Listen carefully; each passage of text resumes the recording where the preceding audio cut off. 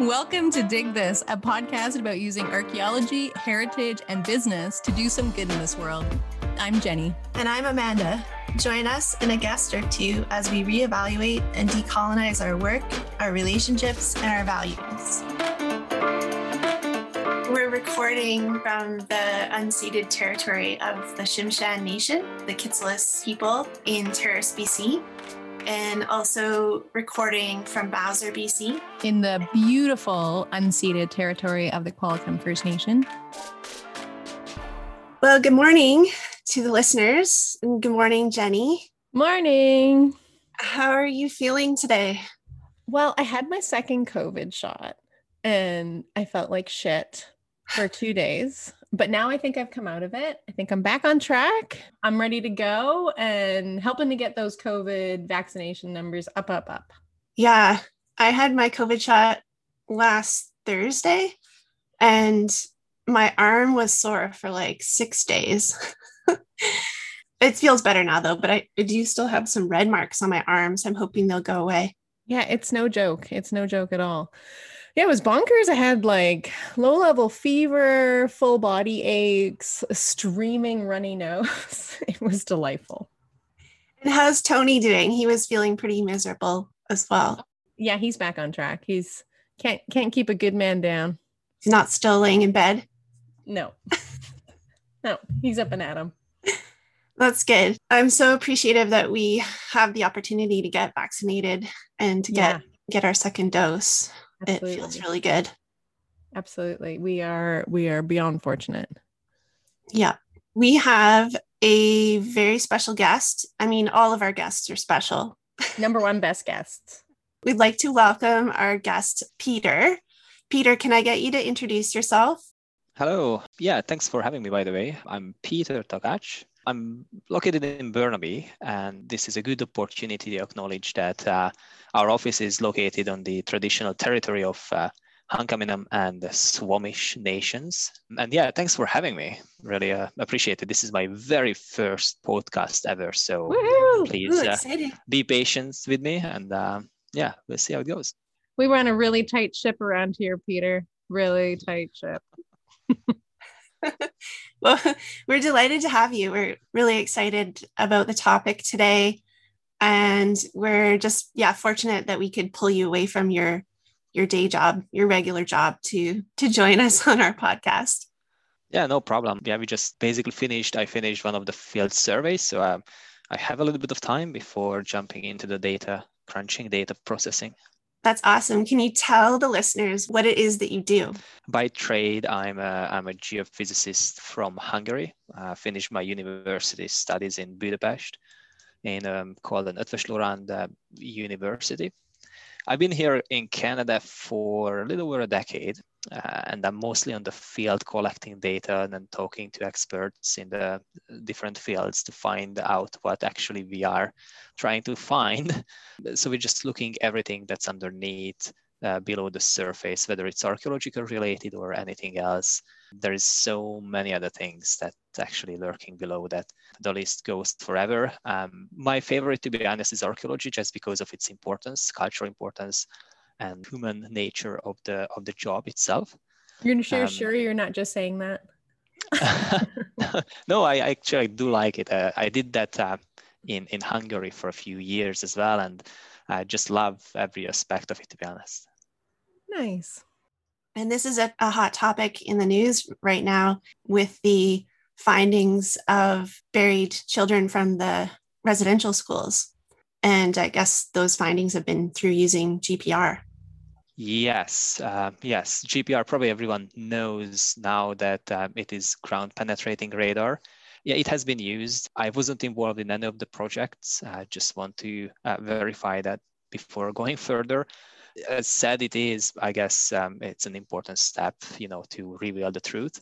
just so we're clear, that the idea was not to like have a GPR specialist on to talk about that specifically, but what could be really good is to talk about GPR more generally, as well as just like generally how your discipline interacts with Indigenous groups, for example. And in a more general nature, there's a lot of information about GPR in the news, and we thought it would be really helpful to talk about kind of like practical uses of GPR in archaeology, its limitations, some of the misconceptions about it in general. And as well, we're always wanting to promote disciplines engaging in early communication and obtaining consent from First Nations for any kind of land-based exercise. So I hope that we could kind of talk about those topics more generally.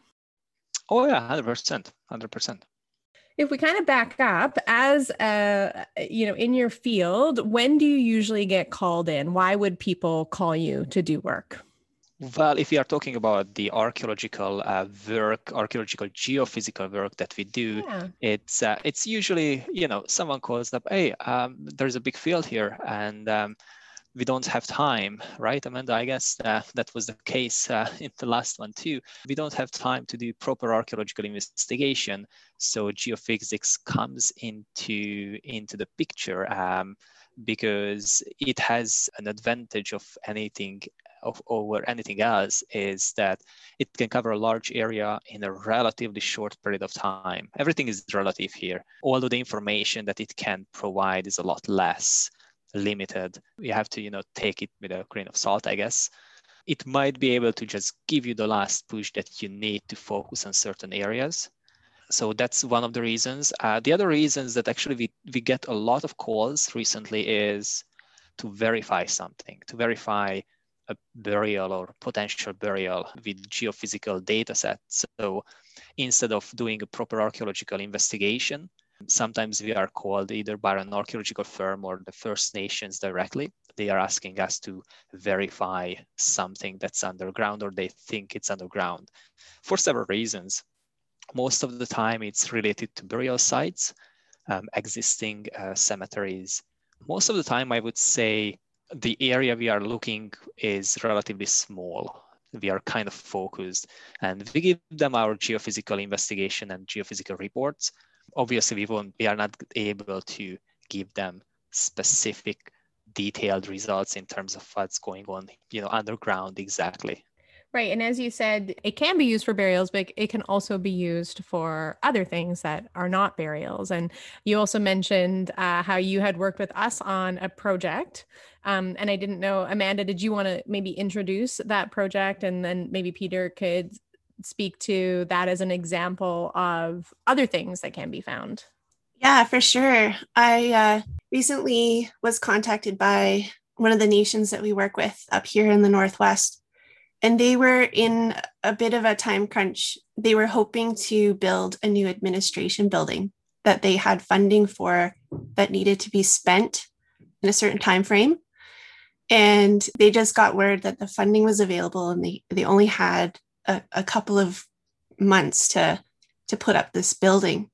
And so they contacted us, and I then contacted Geoscan, and I was introduced to Peter. I was in a bit of a panic because we were asked to do archaeology and to help locate burials that were said to be on the property in unknown locations. The elders in the community just knew that the burials were there. The site was a 19th century Indigenous village that, unfortunately, the people that were buried there, they had succumbed to the flu. And so the current residents of the village, the direct descendants of those ancestors who had passed away, they knew that the burials were there, but didn't know exactly where they were. And they were concerned by excavating and putting up this building that they would disturb them. So I contacted Geoscan, was introduced to Peter. Peter calmed me down and talked me through the process. And it was a really interesting experience for me. I haven't worked with ground penetrating radar or magnetometry surveys before. And so it's kind of a new aspect to, it's a more interesting and innovative way to do archaeology. And the results from Peter's survey were amazing. Peter, tell me about the survey you're doing. Conducting a magnetic radiometer survey. Basically, it measures the Earth's magnetic field at certain locations, and if there is anything that disturbs that magnetic field, should be able to pick it up. Anything underground or above ground. So, but generally speaking, we are measuring the Earth's magnetic field, we are taking notes of the superficial objects, and whatever cannot be correlated with superficial anomalies, we infer that it's from the subsurface. And the next step is going to be interpret that data set once we know what's coming from underground. Seems like a relatively simple exercise too, just walking back and forth over a grid pattern. Yeah, exactly. I mean, we have a GPS. We use GPS assisted survey to get a little bit better accuracy and more freedom when we're doing the interpretation itself. But we are following a grid pattern. We are using 0.5 meter line spacing and approximately 20 centimeter station spacing. Station spacing means the sensor approximately every 20-25 centimeter registers one data point. Okay. Actually two, because we are using a dual channel magnetometer. So this one just speeds up the data collection itself. So instead of walking up and down every half meter, I actually do it every 1 meter in a grid pattern. It's more efficient. Yeah, it is more efficient and a little bit less exercise, but... Is there anything that affects your instruments? Yes, anything that has some sort of ferromagnetic material in it.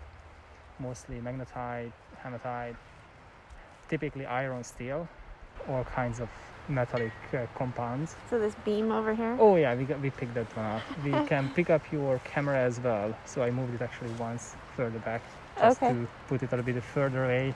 Obviously, whenever we see those ones underneath, they kind of envelope everything that's below. So that's why I went around at the beginning and picked up the big stuff, but obviously I can't pick up I don't know how many kilograms of steel beam, but other than that, I try to move away metallic objects prior to the survey. And where are you going to survey next after you're done on this part? I'm going to do the same area using ground penetrating radar. That's the instrument that uses electromagnetic waves. It basically transmits electromagnetic signals into the ground, and if it sees some sort of a difference in the electrical properties, some of that energy will bounce back. The rest will keep going and will come back at another interface when it sees some sort of difference in the electrical properties.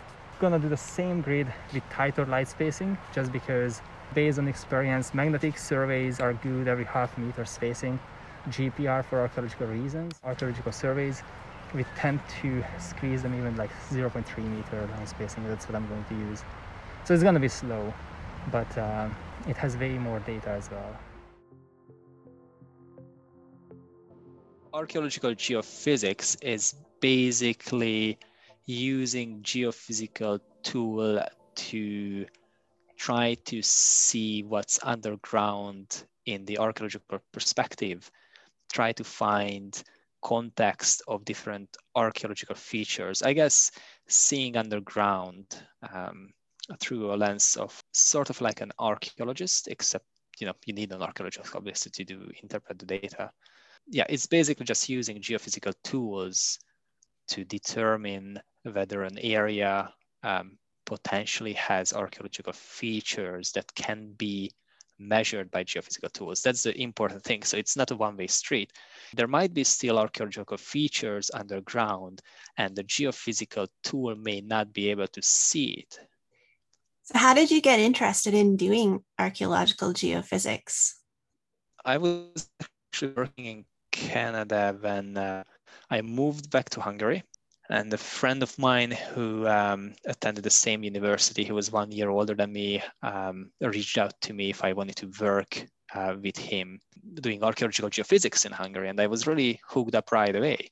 He introduced me, to be honest, into archaeological geophysics in 2014, for very first time. I knew that it was used before, and I had a very few projects, but not regularly. I knew it was a thing, and I knew that it was happening, and I did a few projects, even at my last year of university in 2008, but I didn't do it for a few years. What's the most interesting project that you've worked on? One of yours, probably, it has to be on the top because it was completely unexpected. When we surveyed in Europe, you can find different things. One of the projects that is very close to me was locating Roman villas, because they are just cool to look at, to be honest. In BC, I think the one that we did together recently, because it was so unexpected. I like unexpected things happening because we see what no one else can see. So what can't you like it? It's it's there. It's on the data if we can see it. I love that our project ranks up there with Roman villas. Yeah, again, different archaeological features, but we worked on a few, and I just remember them. You can see the rooms, and you kind of can imagine yourself basically when you're walking on the field, and oh my God, yeah, this was here. And if you think about it from a geological perspective, it wasn't a long time ago, a few thousand years. So yeah, I mean, I know it's a lot of generations, but in a sense, it wasn't a long time ago. We see not just into the ground, but basically we see back in time. You probably feel the same thing every time when you go to an investigation, that you find artifacts, and you kind of feel the same connection between you and the past.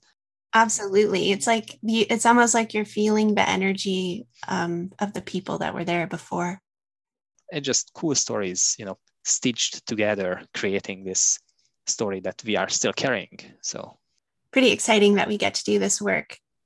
So the project comprised basically 2+1 areas, generally speaking, flat locations with not a lot of superficial features at first, although there's a lot that revealed later using photogrammetry. And actually you can see a few features like depressions and whatnot on the ground. We used ground penetrating radar, or GPR. We used magnetic radiometer, usually just say magnetometer because that's just shorter. I think we didn't use electromagnetic in this case, but sometimes we do collect electromagnetic conductivity as well. But our main two methods we are using is either GPR or magnetometry. We surveyed roughly 70 by 30 meter area, and another that's about 30 by 40 meter location. The two locations were completely different in many ways. So first of all, when we see a location, based on the surroundings, we kind of have an idea which method will be useful, which one may not be useful. In this case, one of the location was really surrounded by existing infrastructure, building, administration building, and all that. So we knew that it was going to be, in quotation marks, pollution, lots of metallic objects, lots of ferromagnetic objects. So we knew that the magnetometer wouldn't give the best results in that environment. We still collected data because we are interested to see actually how disturbed, how polluted that location is.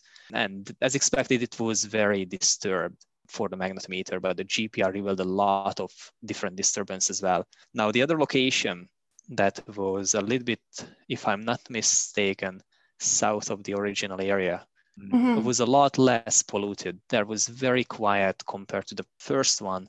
So the magnetometer actually revealed a few very, very interesting objects, including a few potential burials. But burials are a very, very difficult archaeological features to pinpoint, to be honest.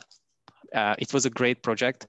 Magnetometer worked well in one of the locations, a little bit less on the other one. Ground penetrating radar gave a few additional information on both sides, but altogether, when we actually put the two data sets together, that's when the real magic revealed. The magic happens. Yeah. And you guys did an aerial survey as well with a drone. And that I found that was really helpful too on the images that you provided with the report. Yes, we always do that when we are allowed to. Obviously, it's subject to local laws and restricted airspace and all that. So we have to do our research before we do that. But if we are allowed to fly our little drone, we do a photogrammetric survey. So at the end of the day, beside giving the client a nice high-resolution aerial imagery, we can also produce a digital elevation model of the area, which can reveal a lot more than one might expect. In this case, I think it revealed a lot of interesting mounds actually and depressions that you may not be able to see using your own eyes. So that was kind of interesting as well. They produce a heat map. So basically they produce a grayscale or a rainbow scale. The scale and the palette doesn't really matter. It creates like an amplitude map. You're going to see like a heat map with lots of black in our case, because that's what we use, but you can see like blue and red or black and white, weird shapes if there is any anomaly, magnetic anomaly showing up. Sometimes they are just one color, sometimes they are two colors. In case of rainbow, they could be obviously even more. It depends on the effect of the Earth's magnetic field. It's a heat map, and on the heat map you see different features, and based on experience and similar type of surveys, we kind of can interpret what our magnetic signatures could be related to. When it comes to ground penetrating radar, you usually see profiles. I think in the news lately you could see a lot of profiles, and you could see even depth slices. The depth slices are created when you put these profiles together next to each other. They were hopefully collected parallel to each other. And then you take all the amplitude reflections, you interpolate between the two adjacent ones, and you can kind of get a similar heat map for every depth slice you can create. So essentially, if you do a 3-dimensional, 2.5-dimensional GPR survey, at the end of the day, you're going to get another heat map, essentially. The question is like what that's going to look like archaeologically. It's a bit of an open question. I don't know anymore. I assumed at first that what we'd be looking at would be semi-subterranean houses like we have on the coast and in other places. From the photographs, we don't have any kind of indication whether that was the case for these 19th century constructions, if they had a semi-subterranean sort of dugout floor. There's certainly no indication of that on the surface anymore, so when these houses were abandoned and either pulled down or decayed in place over time, sometime in the subsequent years, the surface of the ground has been probably disturbed and regraded several times. We have a little bit of gravel fill that's been imported for a parking area here, and we know that there were several other buildings that were here during the 20th century that have been pulled down since. So it's difficult to say exactly what a house floor in this context looks like and how we'll be able to recognize that. Presumably we see a change in soil color. Yeah. Presumably the GPR and or the magnetometry will pick up some kind of a signal that indicates at least the outlines of these structures. I would think that the one thing that is guaranteed to show up on the GPR, if this is in fact the way these houses were built, would be the 4 massive corner posts. Well, that was the whole architectural basis for this house style, right? Was the 4 big posts and then the large roof beams traveling from the front to the back of the building. You can almost see the house depressions. Like I see one next to that museum, just parallel to it, and then I see one here with a disturbance from whatever this thing is. Looks like some kind of road. Yeah, it's an old boardwalk that someone put in. Okay. There were some plywood boards down that now some of them have been removed by the digger, and I think these were just log walls on either side of what was essentially like a boardwalk. I think that's a late 20th century addition. Okay. The disturbed area right here next to the museum is where the carving shed was, which was pulled down. I want to say it's only been a few years since that was pulled down. It was underutilized, so the decision was made to pull that down, perhaps around the same time that the gas bar was redone. We can see just from some of the construction activity around the new gas bar, some of the gravel and whatnot that's been spread around. We have potentially some disturbance of some burial features right on the edge of the hill here, some collapsed grave houses and so on. So that's potentially an area that we want to go take a look around as well. And can you give an example of what the pollution that you spoke of would be? Like Oh, right. Yes. So pollution, when I say pollution, it's I mostly mean metallic targets underground, a pipe, a teenager, drinking beer and just throw out it's literally garbage. A can of beer or cans of beer. Although they are aluminum and they are not ferromagnetic materials, they still have a little bit of effect on the magnetic field. So they are still considered pollution for magnetic surveys. But just a nail during any agriculture, work, any tool that left behind. I think there were a few buildings there, and I'm pretty sure it wasn't properly, taken apart. And there is a lot going on when humans go somewhere and do something, and magnetic survey can see them. That's fascinating. It's really, really cool. And we had some results from that survey that we hadn't anticipated, which was pretty cool. And I think it was the magnetometry survey that produced the greatest results there. But what we ended up finding was the lower level terrace, there was an older section of the village with what looks like remnants of longhouses. That was real eye-opener for me. And the community, I think, found that really helpful as well. That's what I'm curious about. I'm curious to know how the nation responded to the results. Yeah, I wasn't there during the meeting following, but Peter was there. They kind of agreed that those anomalies that showed up on the magnetometer, there were a couple of theories going around what they might be. One of them is a potential older settlement that no one really knew about it. So they agreed that they want to keep going with a little bit more research on those ones, because I think that will give a lot more additional information to the nation than they expected. If I'm not mistaken, they kind of stopped the original development due to a burial that was located on site. Yes. And they were focusing the archaeological research on these magnetometer findings on the lower terrace. So I'm really interested to see what they are, because one of the disadvantages of every geophysical work, including magnetometry or ground penetrating radar, is the lack of evidence. So once you finish the survey, you have these amazing theories and you present to the client and everything is logical. You can basically go through the data and you can present the ideas logically, a subsequent story basically. And at the end of the day, the archaeologist has to go there and do proper research and give us feedback that yes, this is correct, or something went wrong along the way. So we have to figure out what, because it's something completely different. There is so many things that can provide the same sort of geophysical signature. Geophysical signature is basically anything that can create some sort of difference in the subsurface that we can measure, whether it's with a magnetometer or whether it's a GPR with conductivity. And there are other surveys too. These are just the ones that we tend to use the most because they, historically speaking, they provided the best results so far all over the world. So yeah, there's too much ambiguity in the surveys itself. I find that really interesting that there's this really cool non-invasive survey that your team can do, but then it sounds like it still then needs to be ground truthed or tested physically. Is that the right understanding? Oh, 100%, yes.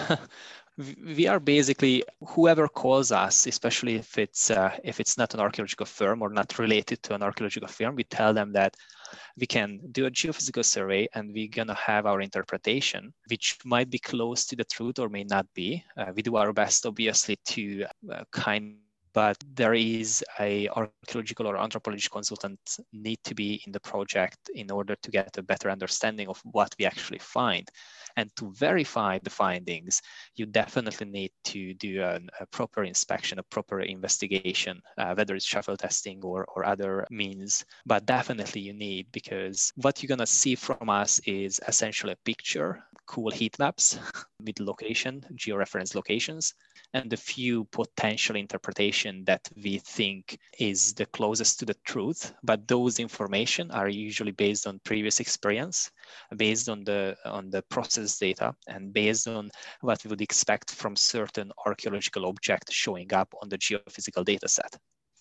So it seems like that collaborative relationship between your team and like the archaeological field team is kind of like a match made in heaven, right? Because they work together so nicely, it seems. It would be really interesting to see opportunities for this type of non-invasive pre-digging investigation going on. But from my experience with the heritage legislation in BC, that element of type of testing or type of data gathering, it's not commonly seen in our permits. Yeah, why do you think that is, Jenny? Well, it's new technology. Our legislation's always running to catch up.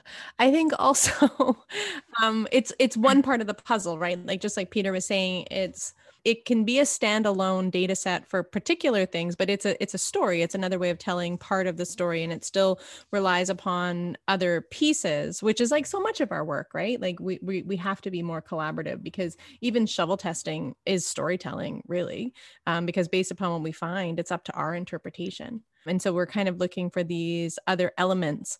I think also GPR surprisingly is still new to a lot of archaeologists. I mean, it's getting a lot of traction in the news right now. It's still not something I think that's well understood, both the benefits of it and the limitations of it as well. From the contemporary cemetery on this same level, and down here, you've got some modern graves and some early 20th century grave structures still standing. But all the space in between is just absolutely pockmarked with smaller and larger craters. Yeah, I can see them. There's some large ones down here that have some stone in them.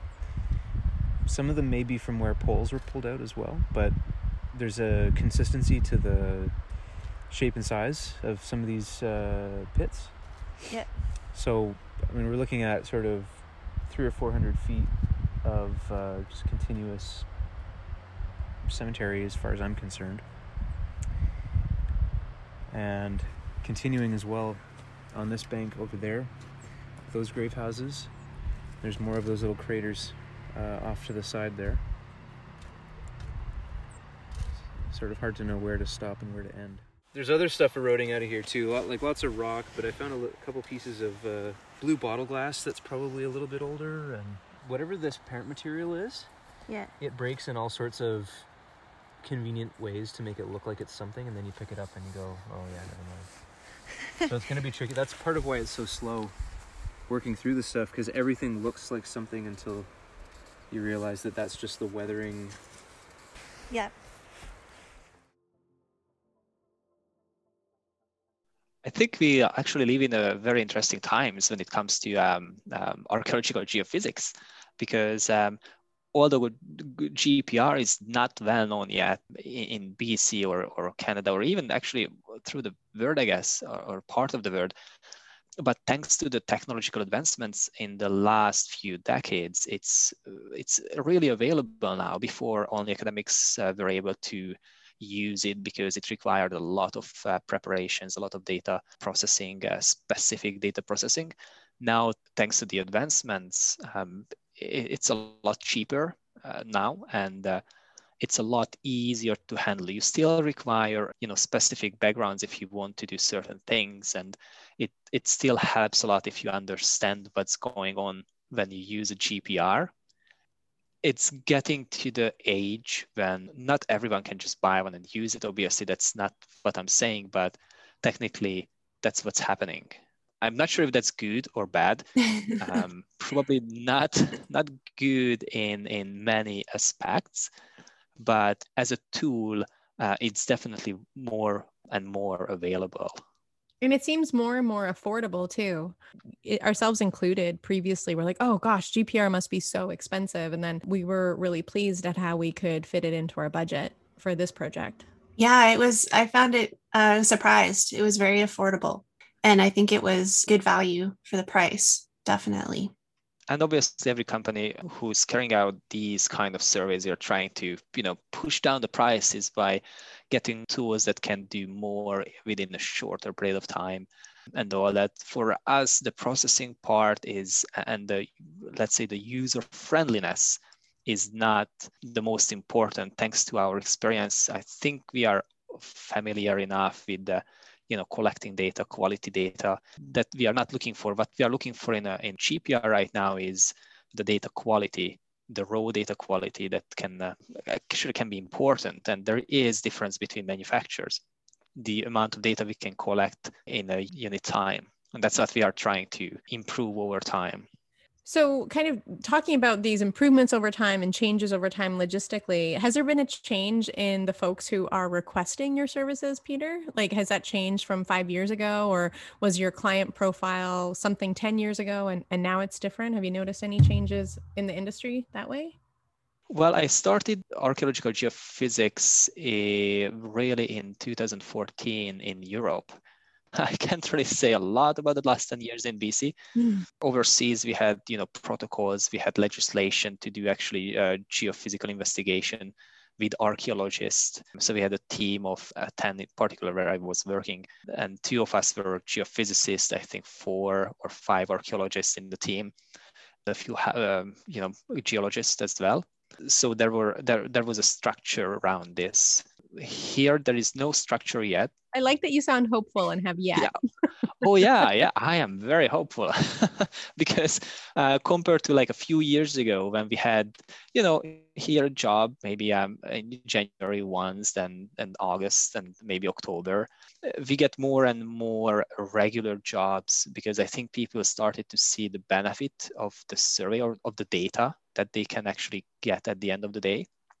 And that's, I think, where everything comes down. If there is no value in the survey, obviously, I don't want anything to do with that because I don't want to pay for something that doesn't give me an extra value. So as long as we can provide some value that the archaeologists or our clients can work with, I think that kind of slowly penetrates into the industry and kind of speaks for itself. And we're going to get to the point where hopefully there will be some sort of legislation or even just a general understanding of what GPR can do or magnetometer can do, general geophysics can do for archaeological work. I'm actually really interested to get your insights on that in a way I hadn't considered before we started recording, is that you have this benefit of having seen a heritage system in Europe, in parts of Europe, that's quite different from what we have going on here in BC. And I wonder, as someone who's intersects with BC heritage protocols, but you're not an archaeologist, so you're not kind of living in it all day, every day. Lucky. I'm just curious, what is your take on our current state of heritage protocols in BC? And I'm always curious for suggestions on how we might improve our discipline here. Personally, I think that the whole process should follow only proper investigation of what works, what doesn't work. So before jumping into legislation and do this and do that, making protocols, every area in the whole world, I guess, is slightly different in terms of their archaeological features that in the subsurface. In this case, you're probably going to need a metallurgical experiment probably to figure out exactly what kind of methods work here. We have experience and we did surveys and we have a very small amount of view of what can be done, what works, and what kind of survey parameters have to be set up prior to the survey in order to collect good quality data. And we have a little bit of experience, but this is huge. There's so many different areas all over the place, different soil types, different landscapes, different heritage, I guess. Jumping into any legislation should require proper research in what kind of methods work properly. And to do that, you're probably going to have to involve universities, archaeological firms, geophysical firms together and literally do method-based research, to be particular. So you completely dodged that question. Well done. I'm just teasing. That's all I can say. Yes, it's hard to compare the two, to be honest. And yeah, no, all I know is that that's totally fair. Yeah, there is. It's. I think the two things should be handled separately because there are different archaeological features over there, different archaeological features here. Although the methods that we are using are fairly similar, you still, I think, should handle this separately. Things go in a different pace. It's just, I think, a different environment. Yeah, one of the things that we're challenged by, which I can see that GPR could help with, is the amount of time it takes to get permits. And it's actually impeding how we can run our business, because sometimes, and our clients' businesses. So sometimes we'll have projects that have, a tight to reasonable timeline of, let's say, a year, but our permits are taking a year to get. And yeah, it's fairly challenging. And so we're limited in the type of inspections that we can do until we have those permits. But I would offer that some of the work that you do is a way that we could start that process in a non-invasive way to start gathering data while we're waiting for those permits. Yeah, I think that's a really, really great point. The work that Peter does, because it's non-invasive, I can't see why our legislators would require it to be done under permit. So I think that makes total sense. You never know. There could be a plot twist. And I think Peter's doing all the right things, like reaching out to our professional association and offering presentations and information out there to the archaeological community on how they can utilize the tools that Geoscan has. And I think that's really helpful to just keep doing that. Oh yeah, thanks. We will definitely. And from our part, it's actually not even just promoting our company is what's important here. It's promoting right practices, and that's way more important because obviously there's so many jobs. So there is no jobs shortage per se in BC when it comes to archaeological research. I guess you probably know because you have a way better understanding of what's going on. What I see is people, just call GPR companies everywhere and, we need this, we need this, we need this. But without proper research, proper methodology, we try to be an open book and we try to encourage other companies to be doing the same. Just do it properly, because once things are not done, produce quality results, quality data, then people start thinking that the technology is not working. There is nothing wrong with the technology. Even if the soil is, for example, not suitable for GPR, you can still get some data, some information from it. So it's really not about companies, it's about geophysics to be used in archaeological industry in a way that it can provide useful information. It'd be so cool if yourself and other geophysicists could gather all the information, the so-called negative returns, as well as the so-called positive returns, and have a provincial data set that, could be, and you might already have this, and I'm curious if you do, where it could be tapped in to be like, I'm going to go work in this area. I wonder if any geophysical work has been done so I can get a profile on sediment types or a profile on level of pollution, so to speak, air quotes, before I go in there. Are you guys like amassing anything in your discipline that is creating these profiles across the province? Well, we have a project that's going on right now. It's not related to archaeological geophysics. It's related to our other industries that we collect a lot of data and we try to categorize, different areas based on different findings. We haven't done it with the archaeological geophysical side of our survey, just because I think we need a little bit more sample size, first of all. Second, it's so localized. The conditions are extremely localized, like even within a village, for example. At the end of the street, no one used it for some reason. It could be very quiet for one of the survey type, but like one street down, it could be completely different. And the geology can just vary as much. Our database that we are working on, our GIS experts actually working on, it's focused on the Lower Mainland, and it's mostly for other type of jobs we do. We don't share any data, obviously, with anyone. We store them in our server. If the client requires the raw data, we are providing anything that we have. if that's required. Otherwise, we are not even using those unless we, for example, for internal training, we use sometimes because they are so nice. Sometimes, just want to show how a profile looks like generally from one area, but we try to respect our client privacy. So,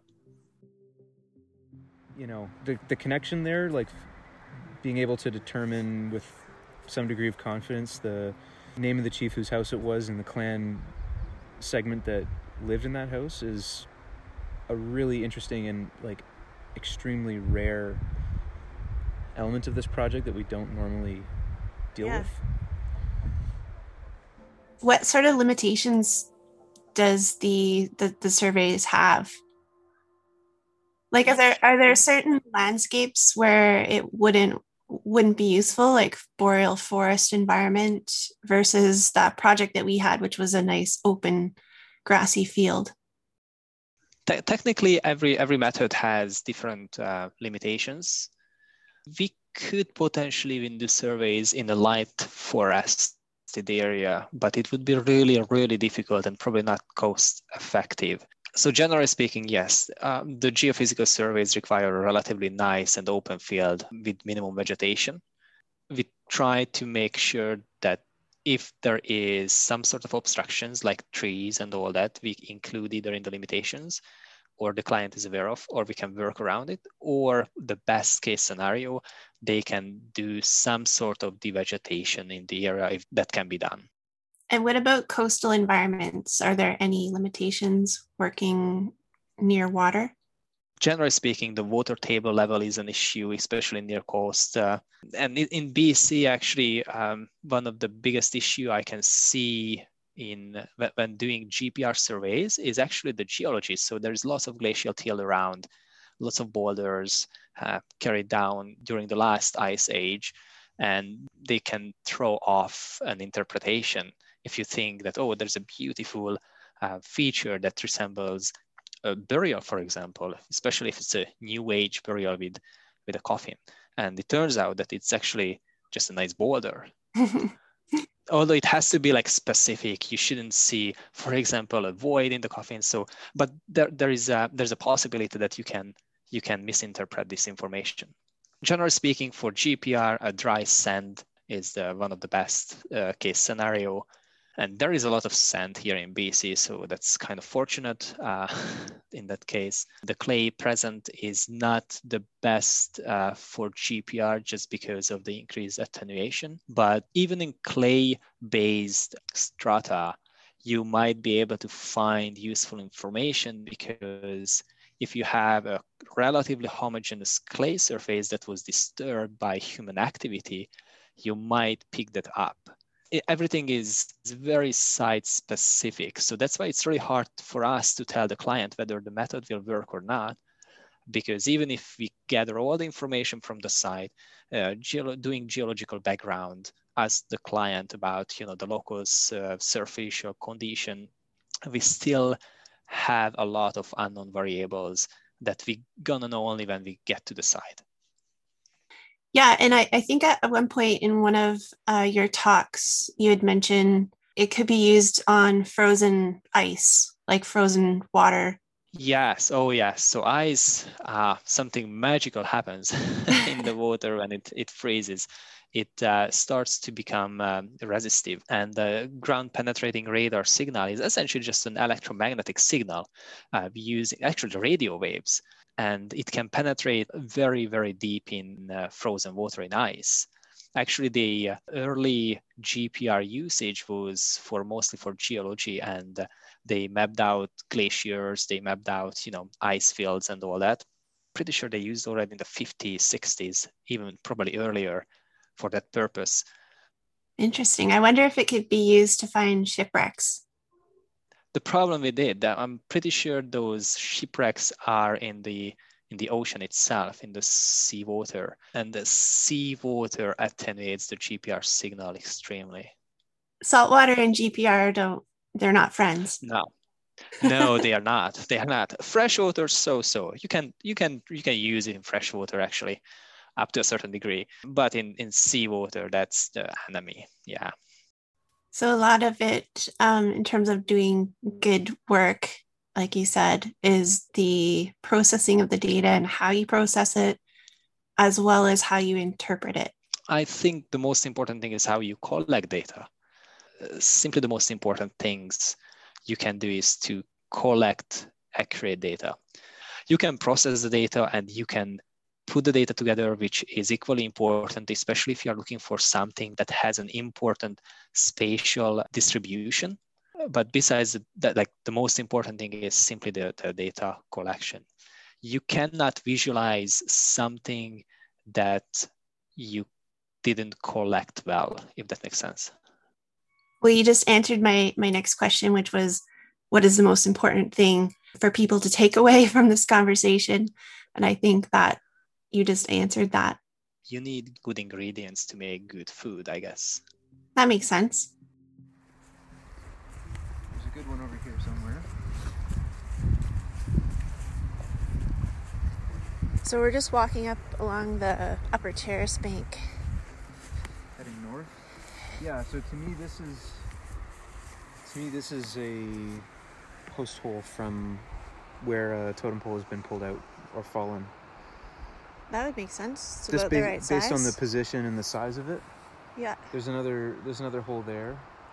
Some of the photographs that I've been looking at, there's a cluster of poles in this area, a couple that are sort of very close side by side that could be candidates for these two holes. But then as this continues on, like this is a collapsed grave house over here, and we get back into that like pockmarked with little craters and stuff, and that to me is getting back into graves. Like I think potentially it's interments of cremated remains. Okay. Are you able to do an aerial imagery as well? Did Yes. you bring your drone? Yes. Awesome. Yes, we just have to make sure that it's not restricted airspace, but I don't think there is any airfield around. And when we do the survey, we just have to make sure that no third party or anyone else is around in the 30-meter radius. Okay. Yeah, can't have people underneath. Yeah, exactly. And we can't go too high because the area is not huge. We will be able to cover with a few pictures, most likely, and stitch it up together.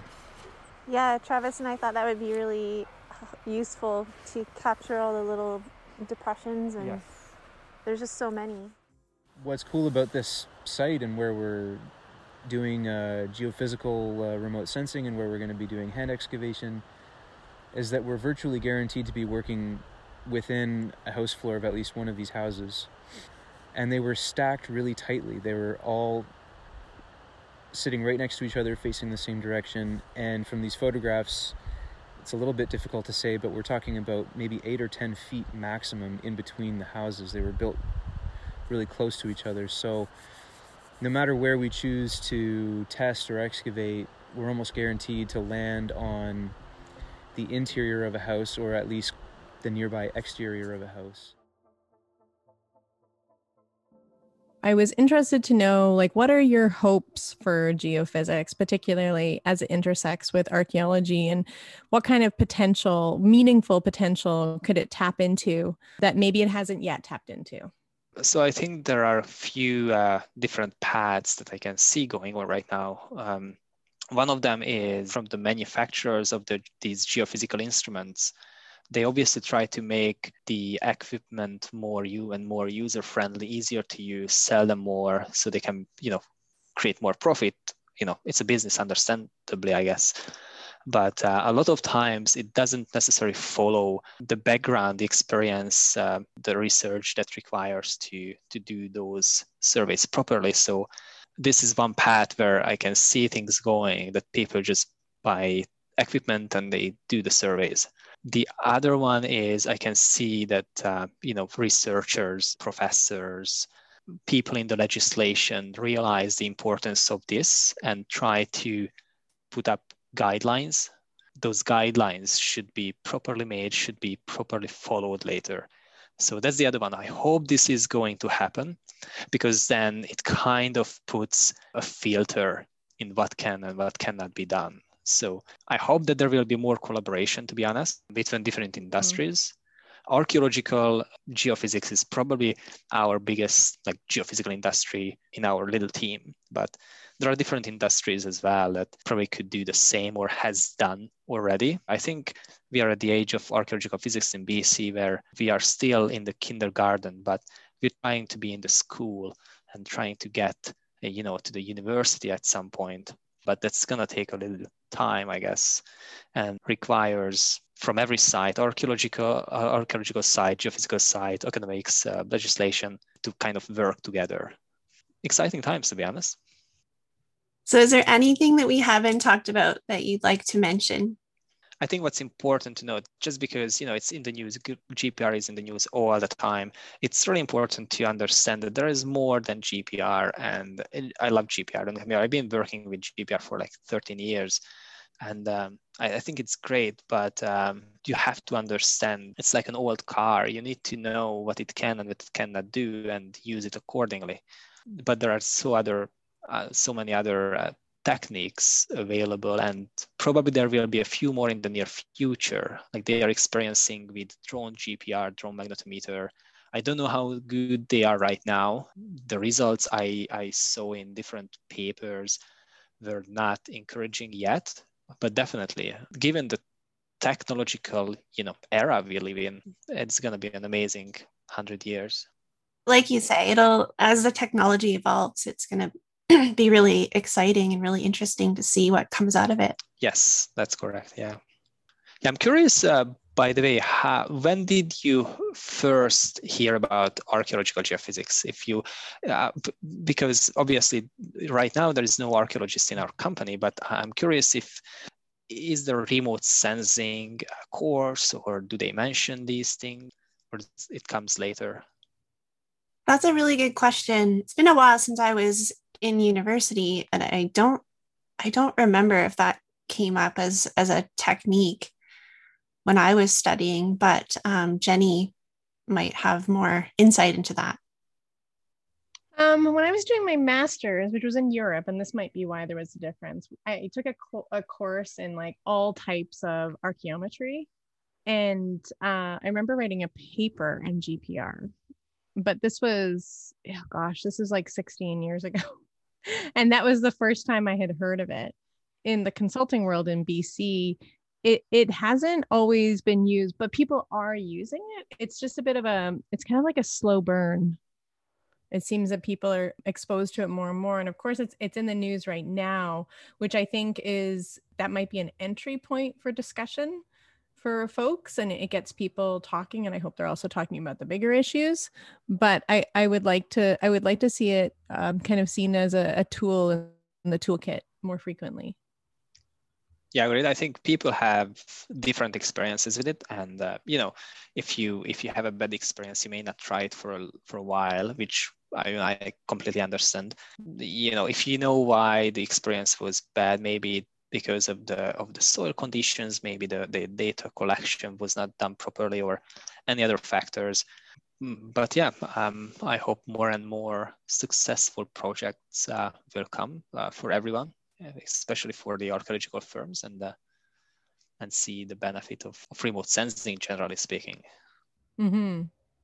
It's fascinating, and I'll definitely keep you in mind, Peter, when I'm like scoping a project and trying to determine like the best methods to use. Oh, I appreciate that. Actually, I heard that we are getting a new magnetic toy, so we will be able to get a lot bigger area than in a shorter period of time. I'm really excited about that.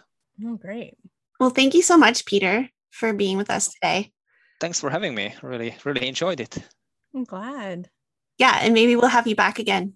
Yeah, sounds good to me. If I'm not on the field, I'm usually available, but I like to be on the field, so I'm trying to maximize my field time.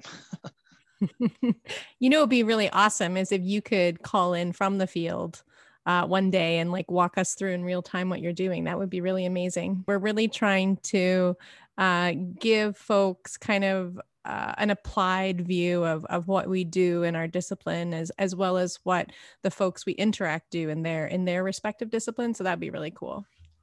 Oh yeah, lovely. Yeah, 100%. I love talking about what we do. Well, again, thank you so much, Peter. Oh, Thanks for inviting me. I was like, oh my God, it's a podcast. What am I going to say? No, I just didn't know that, I can talk about archaeological geophysics for over an hour. So, Oh, yeah. Hey folks, thanks for listening to this episode of Dig This. If you have any questions or there's something you'd like us to dig into, reach out online. You can find and follow us on Instagram and Facebook at Dig This Pod. If you dig us, leave us a review and tune in next week for a new episode.